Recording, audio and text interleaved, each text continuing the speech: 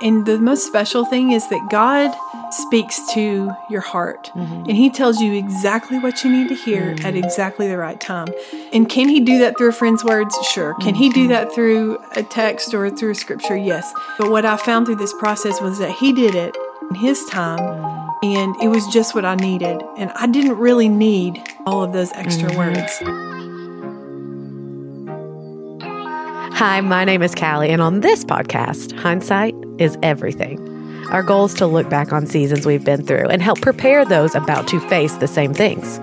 There's something powerful in knowing you're not alone and knowing someone has gone before you. So I gather up some great people, I ask them all the questions I can think of, and then, hopefully, by the end, we're better than when we started. I'm so happy you're here. Welcome to No One Told Me.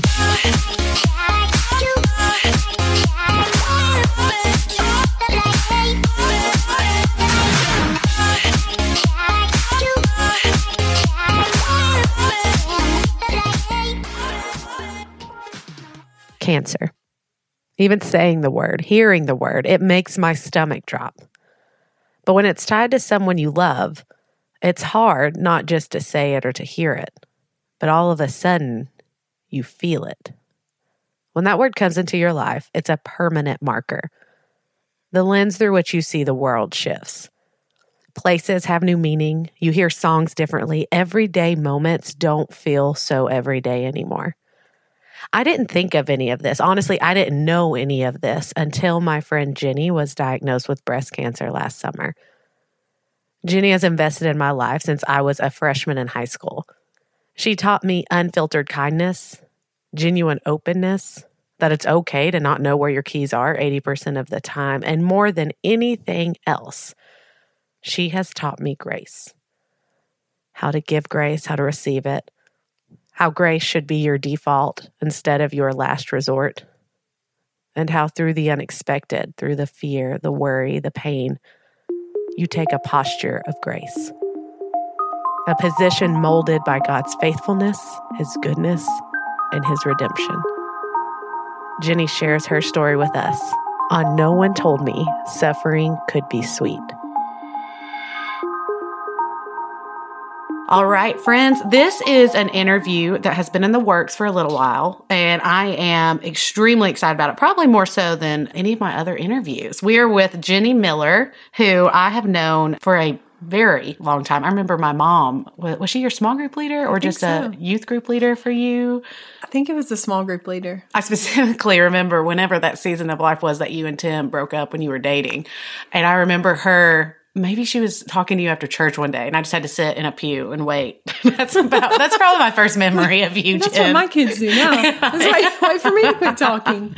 But I've been so excited about this just because of all the wisdom you've already poured into my life. You're kind of the one who has prepared me for a lot of the stages that I did go through, which is the whole point of this podcast. So tell us a little bit, Jen, about things that you're super into right now, things that you love to do, that kind of deal. Well, there are a lot of things I'm into that I don't get to do right now, but obviously love spending time with my family. Any chance I get to go for a walk with a friend, go for a hike. I wish I was camping more. I don't, Jen, I can't get on board with this camping thing. Camping, anything outside. If the sun's shining, I want to be outside. In it, so. Did you all make homemade ornaments this year? We did. Mine was actually a picture of my camper that I've yet to use. I got these cool little wood burning tools. So you have, it's like kind of like a pen that heats up and it will burn images into the wood. So I burned a picture of my camper into a little Did you have a sketch or did you freehand it? I had a picture that I was going by and then just kind of drew it onto the ornament. It didn't turn out great, but it was a memory. But you know what it is. It was a memory for 2018 of... Will it hang on the tree? It did. Well, I already put my tree up yesterday, but... Stop judging me because my tree's still up. I know you're looking at it and judging me. It's Stop it. I'm looking at it right now. I just love it so much. I'm just really committed to this Christmas thing. So, Jen, 2018, I will say it probably wasn't the greatest year for you. I think that's fair to say. Will you just share a little bit about your story? I think it kind of, this part of your story started in July-ish. Yes. So share a little bit about that. I guess it was back in June. I actually was, being a nurse practitioner, I always want to practice what I preach. I was doing just a routine self-breast exam like I usually do, and I found a lump that I hadn't ever noticed before. And I'm such an optimist that I truly believed it would be nothing. I thought, well, it'll be a cyst or something like that. You're very calming. That's just what you always do. And I always believe the best. I always believe that if there's an 80% chance of something happening, like I'm going to be in that majority, you know? And so I didn't do anything about it for about a month because I just thought, well, you know, maybe it will shrink or it will go away, or maybe it's a cyst or something like that. So after a month, when it hadn't changed, I thought I should probably go ahead and get a mammogram. I'm not quite old enough for the screening, but maybe I should just call and get it checked out. So I did. I got an appointment with my doctor, and she examined me and said, you know, it's probably nothing, but I'll send you for a mammogram. And those type of mammograms that I went for that day, you know, they don't just send you a letter later. The doctor comes in the room before you leave that day and tells you what their opinion is of the pictures. And so the doctor came in that day, and I was by myself, again, expecting nothing. And he said, you know, this is cancer.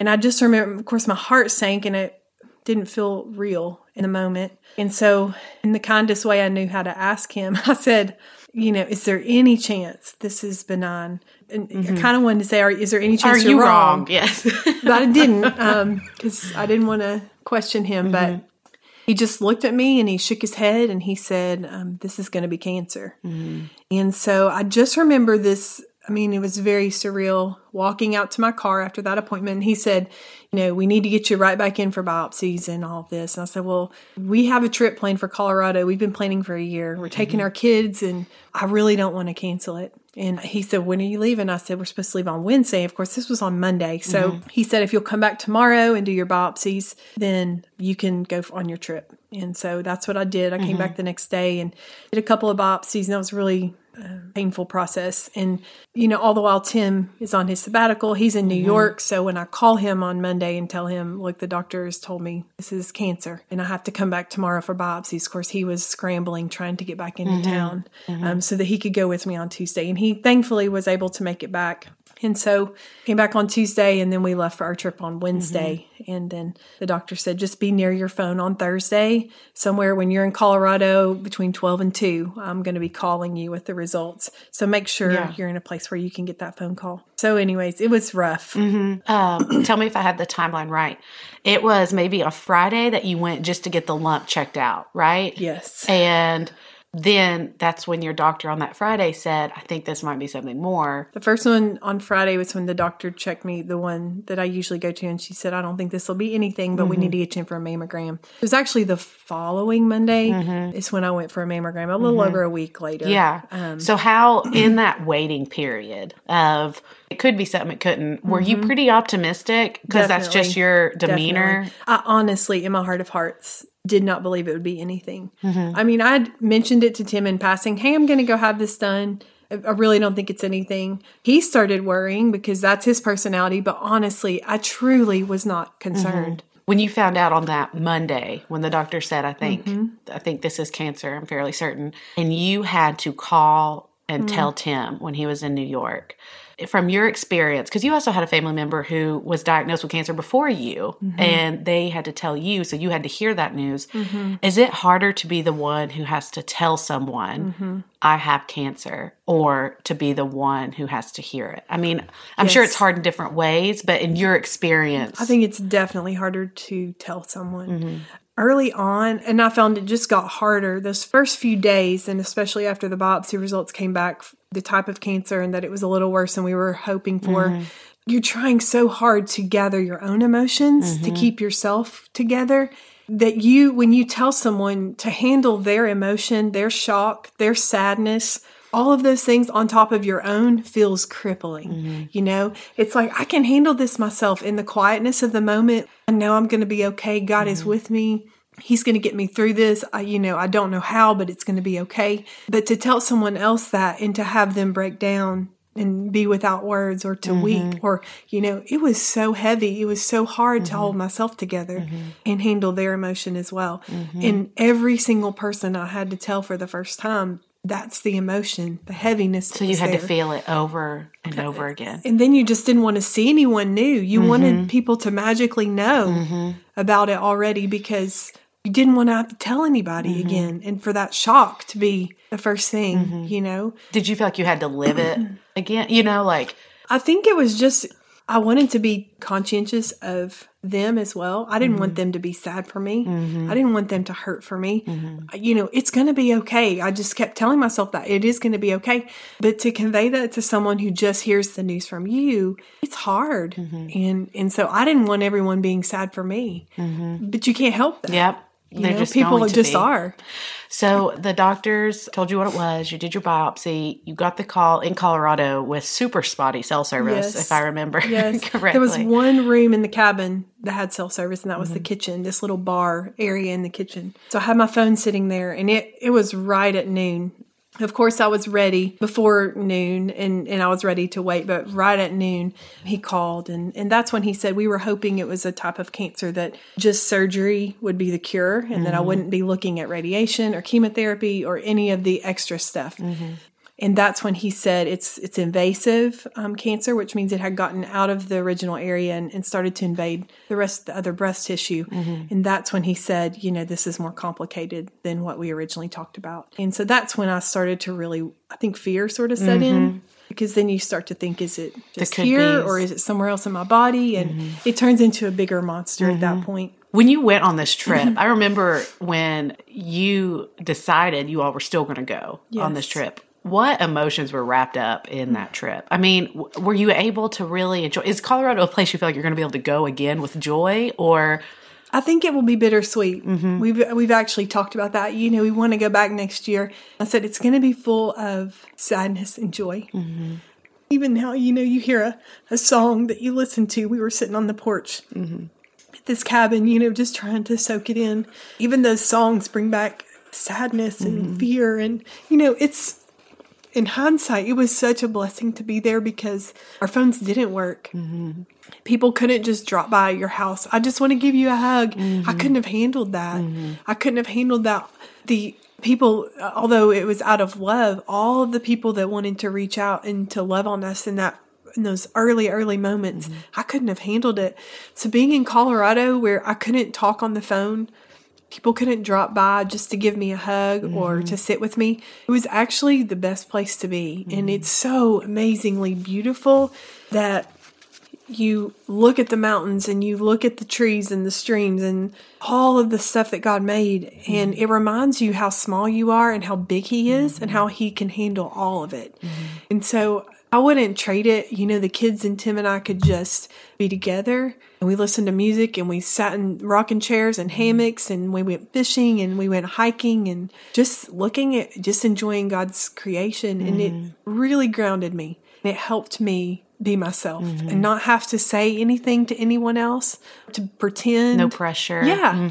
And so in hindsight, it was the perfect place to be. It was hard to go because you think, I need to get all this testing done and I need to make sure that I don't delay any of the steps of the treatment or whatever. But it was the best place for us to be. When you told Elin and Silas, because Tim... You told them when Tim was still in New York, right? I did. I just want to get it. And I know you all struggled with that decision of if you should wait or go ahead. I just know that many people who listen will face this or have faced it or are facing it. So for you telling your kids. And I think everyone is different. Kids that are different ages, kids that process it differently, kids whose personalities are different. You really have to do what's right for your family and your children. That day, of course, it was early in the morning when the doctor said, you know, this is going to be cancer. Tim wasn't getting home until well after the kids were going to bed that night. So I was with them all day. I was having a really, really hard time holding myself together. Just the weight of it. I couldn't be myself. I couldn't talk. Like I honestly didn't know what to do. And I wanted to wait for Tim. I wanted us to all be together. But honestly, kids were like, Mom, what's going on? What's wrong? Why are you sad? They could feel it. They could. And I just had to tell them. So I told Tim, I said, I'm sorry. I want to wait for you, but I can't do this. You know, I have to tell the kids what's going on. And so I did. And just kids are so resilient and God makes them this way. Elin, her experience with her teacher that was like a rock star going through all of this just the year before. She taught her school year and she did chemo and had surgery. I mean, she was a champ. And Elin saw that. And so that was such comfort to Elin. Elin knew. Just the timing of that. Yes. I didn't know that. Yes. And that, I feel like that God ordained that long ago because Elin's my worrier and she was the one that I thought would not handle the news well. But she's like, Mom, if Miss Thornburg can do it, you can do it. It was real, like, matter of fact, like, you're going to be just fine. Be okay. Yeah. But then Silas, of course, his personality, it didn't really even faze him. Of course, he was sad because I was sad. But if I was okay, he was okay. But it was the right choice. And of course, as the days went on, we were in Colorado. We got to talk more about it. And so they've done really, really well. And I know, some people don't have the freedom. Some people's stories are harder than mine. Some people's, their fight is harder. Their ending is sadder. It's not, my situation could have been so much worse. And so sometimes when I sit and talk about it, I feel bad because so many people are going to have it so much worse than me. And it's not so clean cut. And it doesn't always have a happy ending and all of those things. But kids are resilient and God prepares them. He prepared both of my kids ahead of time. And that's obvious now. I mean, I didn't even know about Elin's teacher. And that speaks volumes. It does. And he knew that's what she needed was a picture of that. To have that foundation. I love that so much. Yeah. You, in Colorado, you got the call. Not the news you really wanted to get. What were your next steps? You got home. They talked about surgery. I mean, all of that. What were you feeling? I know that you made the big decision to do the double mastectomy. Most breast cancer journeys happen really fast at the beginning. In fact, it's almost a blur. I'm sitting here thinking, can I even chronologically? It did happen so fast. It does. Yeah. And this is the story that most people will tell you. It happens really fast. So we flew home. Let's see. We flew out on a Wednesday. We came home on a Monday. And they said, what time is your plane coming in Monday evening? And I said, I think it was like 4 or 5. They said, well, we're going to have an MRI scheduled for you at 9 p.m. at the hospital. So even the night we flew in, I had forgotten about that. Yeah. I had an MRI done. And then the following morning, I had my appointment with the breast surgeon who was going to do the mastectomy. And so at that point, we had, the biopsy results, we had the MRI results. And then on my physical exam, she just says, okay, this is what we're looking at. I had a choice of doing one or both because of the location and because of how much tissue was involved. I would not have been a candidate for a lumpectomy or anything short of a full mastectomy on that side. So she said, your choices are do one, do both. At this point, in this journey with breast cancer, and this is with a lot of things, you have to make choices before you have all the information. So at this point, the MRI, it looked like the right side was clear. But the key thing was I didn't know my genetics. So if my genetic testing would have come back positive, strongly positive for, you're going to have cancer again, most likely in your lifetime, then I didn't want to look back with regret and say, doggone it, I wish I would have just done both at the same time. Because a lot of women that have a recurrence, it comes back in the other breast. And so you just have to make some decisions up front. And you just have to do it. You have to just say, this is what's right for me, and I'm going to go for it. So I just really felt strongly I wanted to go ahead and do both because I didn't have all that information, and I did not want to turn around in 10 years or 20 years and be back where I was at that time. How were you feeling emotionally leading up to this surgery, knowing it was coming? That's a big thing. It really is. And I didn't know what to think, to be perfectly honest. You go to all these appointments and the doctors tell you so much information that it's truly a blur because you meet with the breast surgeon and then you meet with a plastic surgeon who will do some like temporary reconstruction during the surgery. I really didn't know what to expect when I woke up. I really was scared about looking in the mirror the first time, getting out of the shower and just feeling like, what in the world has just happened to me? And honestly, all of that has been easier than I expected. I know I will always look different when I look in the mirror, and that's okay. It reminds me of the story. But it hasn't been as traumatic as I expected it to be.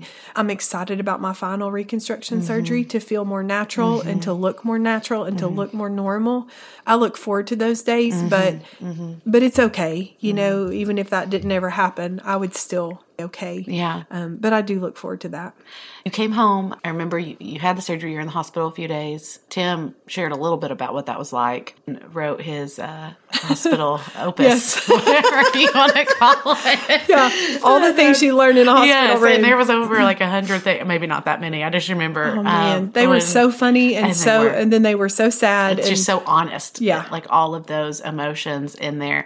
And then shortly thereafter, you had to start chemo, and they advised you the most aggressive form of chemo.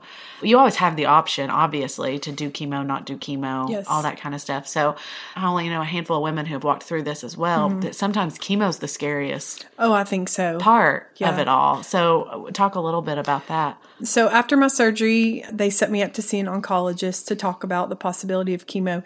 Of course, you don't know for sure that you're going to have chemo until you get your final pathology from your surgery. So once I had my surgery, the final pathology came through, and that's when I found out with the type of tumor I had and as positive as it was on some of the hormone receptors that I was definitely going to be encouraged to do chemo. So when I went to see my oncologist, he said, with surgery alone, your cure rate, it's about 80%. And when we're talking cure rates, we're talking 5-year survival. So 80% of people will still be alive in 5 years if they just do surgery. Your cure rate or 5-year survival rate goes up to about 97% if you will do what I am asking you to do. And so he recommended chemo. I just did Taxol and then another one called Herceptin. Of course, everyone's first thought with chemo is, I can't lose my hair. Yeah, sure. And I was just like that. I can't do this.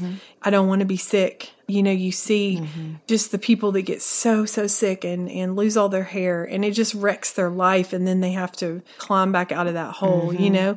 And I just thought, I can't do it. Well, you can, and everyone can if you have to. You know, I made that choice that, yes, I want to try to do all I can to not have this come back, again. Y'all were up there every Thursday, right? For 12 weeks. 12 weeks. And I mean, you all actually, I know you didn't look forward to it, but you made friends. We did. I mean, it almost was like a community in that room. I remember the very first week, I was terrified. I remember thinking, I cannot do this. I mean, I was terrified.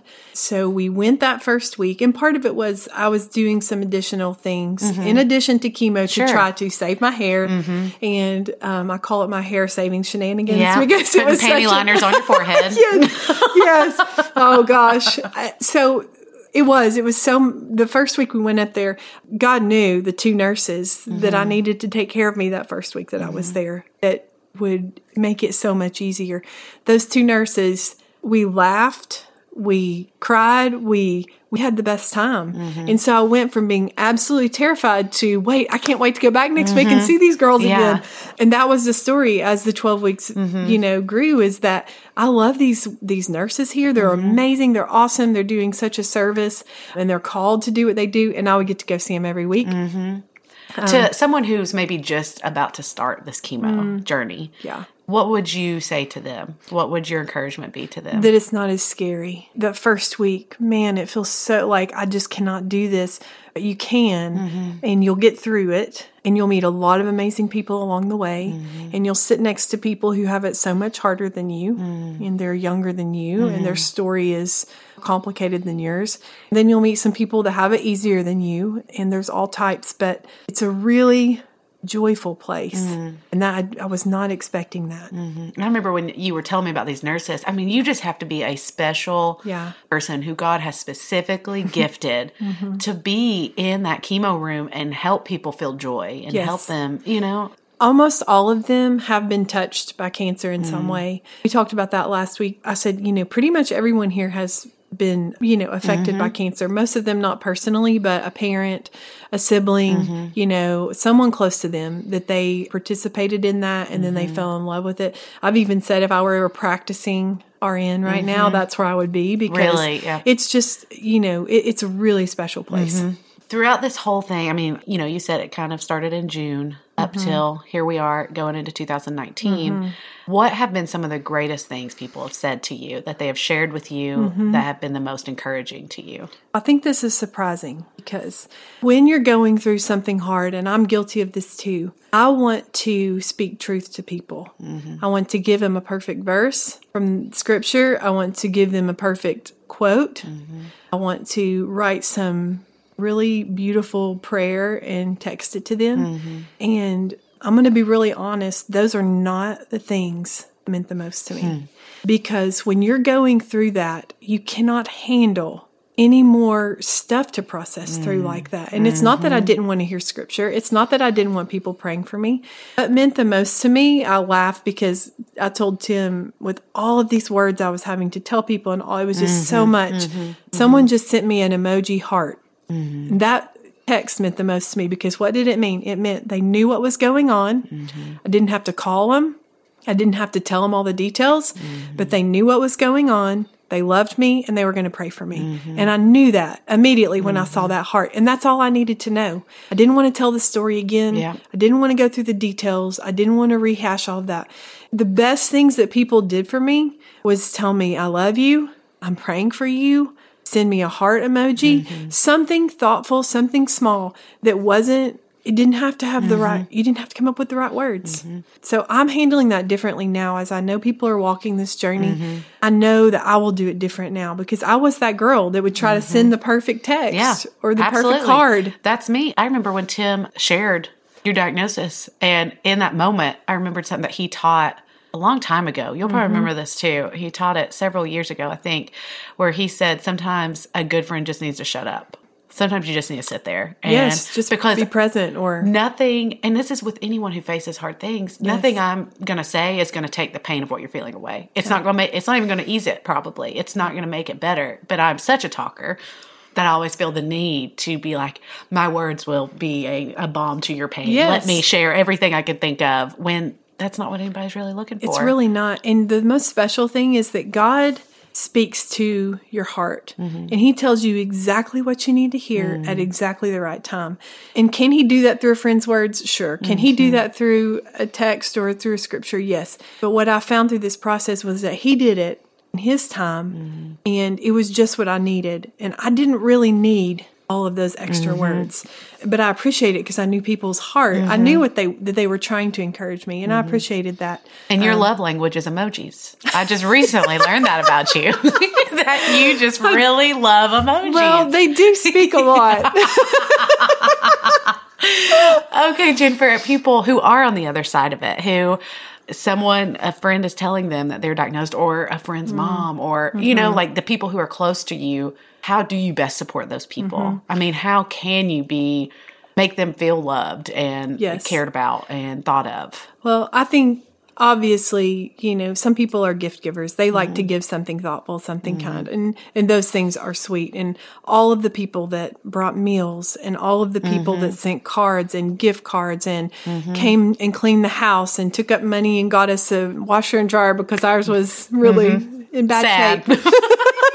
That's a kind way to put it. You know, loving people the way that you love people, you know, however that is special. But I really wanted people to pray for me. I wanted people to pray, honestly, that God would heal me. I wanted people to pray that God would comfort me. I wanted people to pray for my kids, that God would get them through. I wanted people to pray for Tim, who seemed to be having a harder time than I was. I wanted people to pray, because I know that God hears the prayers of a righteous man. I know that prayers move the heart of God and the hand of God. So I know, like, people would get frustrated. What can we do? What can we do? And all people want to help, and they want to do, and they want to serve. I know they got frustrated and say, just pray for us. But that's really what I wanted. Pray for us, because God can do exactly what we need Him to do at exactly the right time. And so people, I think, got frustrated, but I said, your prayers are carrying us through. Like, don't downplay the significance It's so of that. easy to do that and to throw it out. Well, I'm praying for you. But I think, and I'm the guiltiest of it probably, is I just felt, well, that's not enough. It doesn't feel like enough, but it is. And that's truly what people want you to do. And yeah, if you want to do something thoughtful or kind, obviously those gifts mean a lot, and those things mean a lot. But I really wanted prayers because I know that's what got us through and is getting us through. As you walked this journey, what are some of the biggest things you've learned? I honestly, when I was reading that question, I cannot possibly put into words how much God is teaching me, taught me and is teaching me. It feels like daily. He teaches me something new, weekly, monthly. I mean, it's just so much. And early on, it was different things than what I feel like he's teaching me now. I remember the earliest thing he taught me was that, Jenny, you don't see it now, but I'm using this to protect you, to protect your family. And while I feel like I know some of the way that God is protecting our family through this circumstance, I don't think I fully know that. But I know that that's one thing he told me from the very beginning. And the second thing he told me was that he was preparing my heart. And whether that is for ministry, whether that is for my job, to be a better mom, to be a better follower of Christ, to be a better friend, to be a better wife, all of the things he's called me to be. I don't know. And again, I think that this will show up exponentially over my life in every area that he's calling me to be something or do something, but that he was preparing my heart for what he was calling me to do. So it went from that to I was overwhelmed with the generosity of people, overwhelmed with the gifts, with the food, with the texts, the calls, the cards. I mean, they just came in, I felt like by the boatload. One day I just said, Lord, I can't handle any more of this. Like, it's too much. And he said to my heart, Jenny, this is just like a drop of how much I love you. And I was floored because I thought, I wanted it to stop. I said, I feel like someone is holding a water hose to my face and saying, take a deep breath, you know? It was so much. But God revealed to me, Jenny, I love you. This is just a tiny drop in the bucket of how much I love you. And so I said, okay, I'm going to quit fighting it. You know, bring it on. I want to know. I want to know in my heart how much you love me. And then I feel like it just began to turn into, God was teaching me about He comforts us so that I can comfort others. He wants me to not rely on myself, but rely on God who raised Jesus from the dead. He's the God who heals and the God who sustains life. And so I don't know, it's just like every time I turn the corner, here's another lesson. And one day I was walking, and this to me is probably the most powerful image. And I guess what I've learned through this journey and through books I've read and through scripture is that the truths that God reveals to your heart during a time of suffering are universal. People in other countries who don't have access to the books and to the things that I do, God does still reveal these same truths to these people's heart, and that He is all that we need. And these truths are universal, and that suffering brings us to a place in our relationship with Christ that we won't get to any other way. He shows us pieces of Himself that we wouldn't get to see any other way. He reveals just His love and His goodness. And, you know, you just can't even put into words.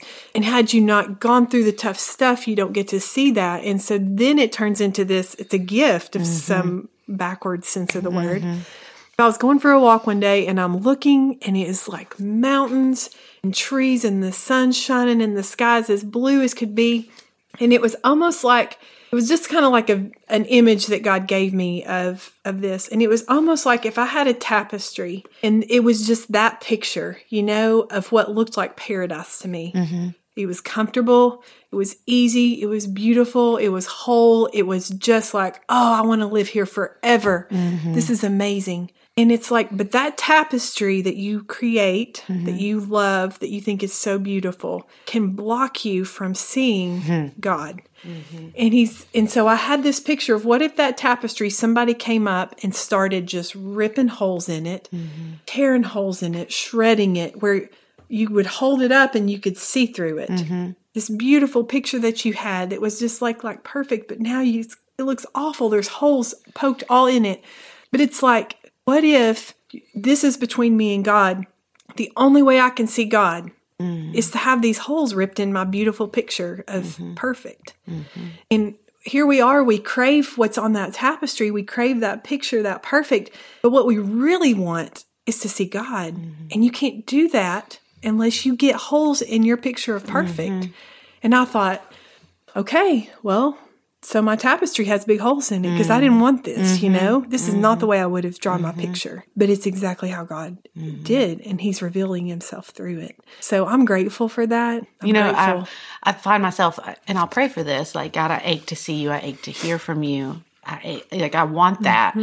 But then the way you just described that is, how much do I want it? You know, like, am I willing to face the hard stuff so I see him better and more clearly, or do I want to hide from it? And I think instinct, and up until he brings us to our knees, we are hiding from it. Yeah. And no one wants pain. But the one thing that you can be assured of in the midst of it is his presence. And he will reveal himself. And it is so sweet when you see the love. And so, no one wants it. Yeah. And you don't want to draw it in your picture. But no, you don't want to. First of all, I shouldn't be drawing to begin with. But second, I don't want to draw that. But for those people who maybe are just getting diagnosed, or maybe they know in 2019 this is something they're going to have to deal with. What would you say to someone who has maybe just gotten a diagnosis that they don't, maybe it's not even just cancer. Maybe they're just getting news that they did not expect that is shattering them. What would you say to those people? Number one, you'll make it. And those words, Tim and I would tell each other that a lot early on. We're going to make it. We're going to make it. We're going to make it. We're going to make it. You're going to make it. No, you're going to make it. But you know what? You have to remember that, because there are times when you just feel like, I can't do this. I don't want to do this. I want to give up. It's not worth it. That's the first thing I would. And then the second thing is that it's not as scary as I thought it would be. And it's not as sad as I thought it would be. If you would have told me that I was going to have cancer at 39, I would have thought that's really sad. And that's really scary. And while it has been both of those things at times, that is definitely not the predominant emotion that I have felt. It's been there because I'm human. Yeah, sure. But at the end of the day, I don't feel sad and I don't feel scared because God has my story in his hands and he's not finished writing my story. But that's what I would tell them is you're going to make it, and it's not going to be as sad or as scary or as hopeless as it seems at the beginning. What did no one tell you about facing this? What did no one tell you about this time in your life? When you look back, what would no one have told you about that? I think no one told me that suffering could be sweet. Maybe because I hadn't gotten into that. Maybe because I hadn't really looked into that because I hadn't really suffered. But suffering is very sweet in its own way. And I never would have dreamed that from the beginning. What I love about this, and the reason I was so excited about this podcast, is exactly what you said, is that suffering is universal. And you can't live a life apart from it. Because of the world we're in. And I mean, we read that over and over in scriptures. It's going to happen. What I struggle with is the fear of when's that shoe going to drop? Right. And even God teaching me, I didn't design you to live that way either. Hearing you say that the suffering, the pain, it's not the overriding emotion. It doesn't have to be. No. And when you look at it now and where I am, I know that if even later on in life that cancer were to come back or something else even harder, even bigger was to happen, I would still be okay then. And I don't feel strongly about that every day. But, even this morning, in the message at church, he said, if we can trust God with our eternity, where we're going to spend, then certainly we can trust him with our lives here on earth. And that's the truth. We have to just trust his goodness. We have to trust his plan is good. He is good. His plan is good. And that he is making my story good. And hopefully it's to glorify him so that he will get attention from our story. We'll get attention from the road that we walk. And I love, just as an outsider looking in, how God's already used this in your life and in the lives of other people. And it's like he's showing you his promises when he told you early on, I'm preparing you, your heart. I can already see the ways that he has been able to use this that I doubt you even expected. So I am thankful that you let us in, that you let us see this part of your story, and that you're so open with this story. One thing that we love to do to wrap up these podcasts is talk about something that you are so happy someone told you about. So what's something that you just absolutely love right now? Well, I've never been much of a reader, but right now I'm reading like crazy, kind of anything I can get my hands on. At Thanksgiving, my sister-in-law said, have you heard about the new book Lisa TerKeurst wrote called It's Not Supposed to Be This Way? And is that right? Yeah, that's right. Yeah, sorry. Yeah. You've read so many. You can't keep them straight. You're such a scholar. My brain's a little fuzzy. Anyways. And she said, I'm going to order it for you. You know, he just really went through a tough time and she wrote this book. So I get the book and I start reading it and I absolutely cannot put it down. It is so packed full of truth and encouragement. And man, it's like every day I forget these truths that God's revealing to my heart, but I can pick that book back up and I can go back to the highlights at the end of the chapter and be reminded. So anyone is going through any sort of disappointment or discouraged, any kind of hard time, just thinking, you know what, I really didn't expect it to be this way. That book is so powerful to remind us that God does have our story and he's writing it and he's going to use all of this tough stuff for good. And also, didn't you say you're starting it over? I mean, you finished it and you're rereading it. I did. No sooner. I could not put it down. I wanted to get through the end of the book. But at the end of each chapter, there's some like application questions, some scripture, some additional passages you can read and sort of dive deeper into each one. And so I did immediately when I finished it, I went back to chapter 1, started reading it again and sort of working through the questions and it's called Going to the Well. It's at the end of each chapter, just kind of application because I didn't want to forget it. And so just journaling through some of those things too, but it's really powerful. So, well, I feel like at this point to wrap up, I have to ask you the question that's probably on everyone's mind, Jen. What is your favorite emoji? Which one do you use the most? The last update that came out, it's like this smiley face. Is it the squiggly line? It's kind of a squiggly smile. His face looks like it's squished on one side. I don't know if he's embarrassed. I was going to ask, what's the proper use for it? We really aren't sure. So that's why I keep using it. When you don't know what else to do, just send that emoji and it's fine. Yes. So that's what I do. I don't know what the name of this little guy is. My brother looked it up and I can't remember what the actual name was, but he's Squishy Face. Squishy Face. And he's your go-to. And I love to use him. I love it so much. Jen, you're the greatest. Thank you so much for spending this time with us. We appreciate you. Thank you, guys.